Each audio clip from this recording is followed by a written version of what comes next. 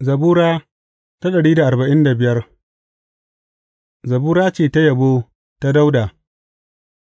Zan ɗaukaka ka, ya Allahna, Sarki; zan yabi sunanka har abada abadin.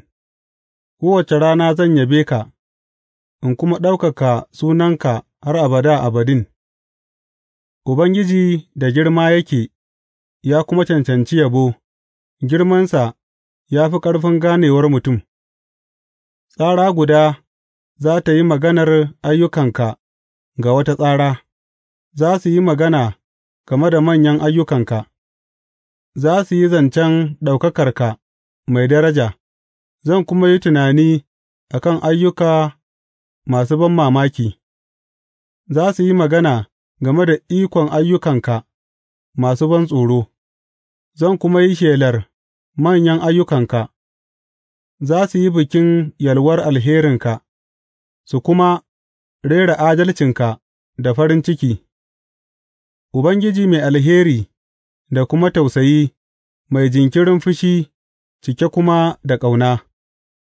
Ubangiji nagari ne ga duka, yana tausayin dukan abubuwan da ya yi; dukan abubuwan da ka yi za su yabe ka, ya Ubangiji, tsarkakanka za su ɗaukaka ka, za su yi maganar ɗaukakar mulkinka, za su kuma yi zancen ikonka, saboda dukan mutane su san manyan ayyukanka da ɗaukakar darajar mulkinka. Mulkinka madawwamin mulki ne, sarautarka kuma za tă dawwama cikin dukan zamanai. Ubangiji mai aminci ne ga dukan alkawuransa, mai ƙauna kuma ga dukan abubuwan da ya yi.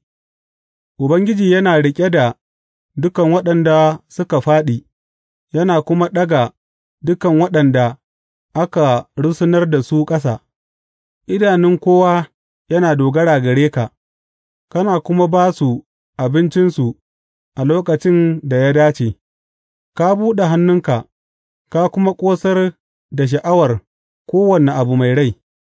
Ubangiji mai adalci ne cikin dukan hanyoyinsa, yana kuma nuna ƙauna ga dukan abubuwan da ya yi. Ubangiji yana kusa da kowa da ya kira gare shi, ga duk wanda ya kira gare shi cikin gaskiya. Yakan cika sha'awar waɗanda suke tsoronsa, yakan ji kukansu ya kuma cece su. Ubangiji yakan lura da dukan waɗanda suke ƙaunarsa, amma dukan mugaye zai hallaka su. Bakina zai yi magana cikin yabon Ubangiji; bari kowace halitta ta yabi sunansa mai tsarki, har abada abadin.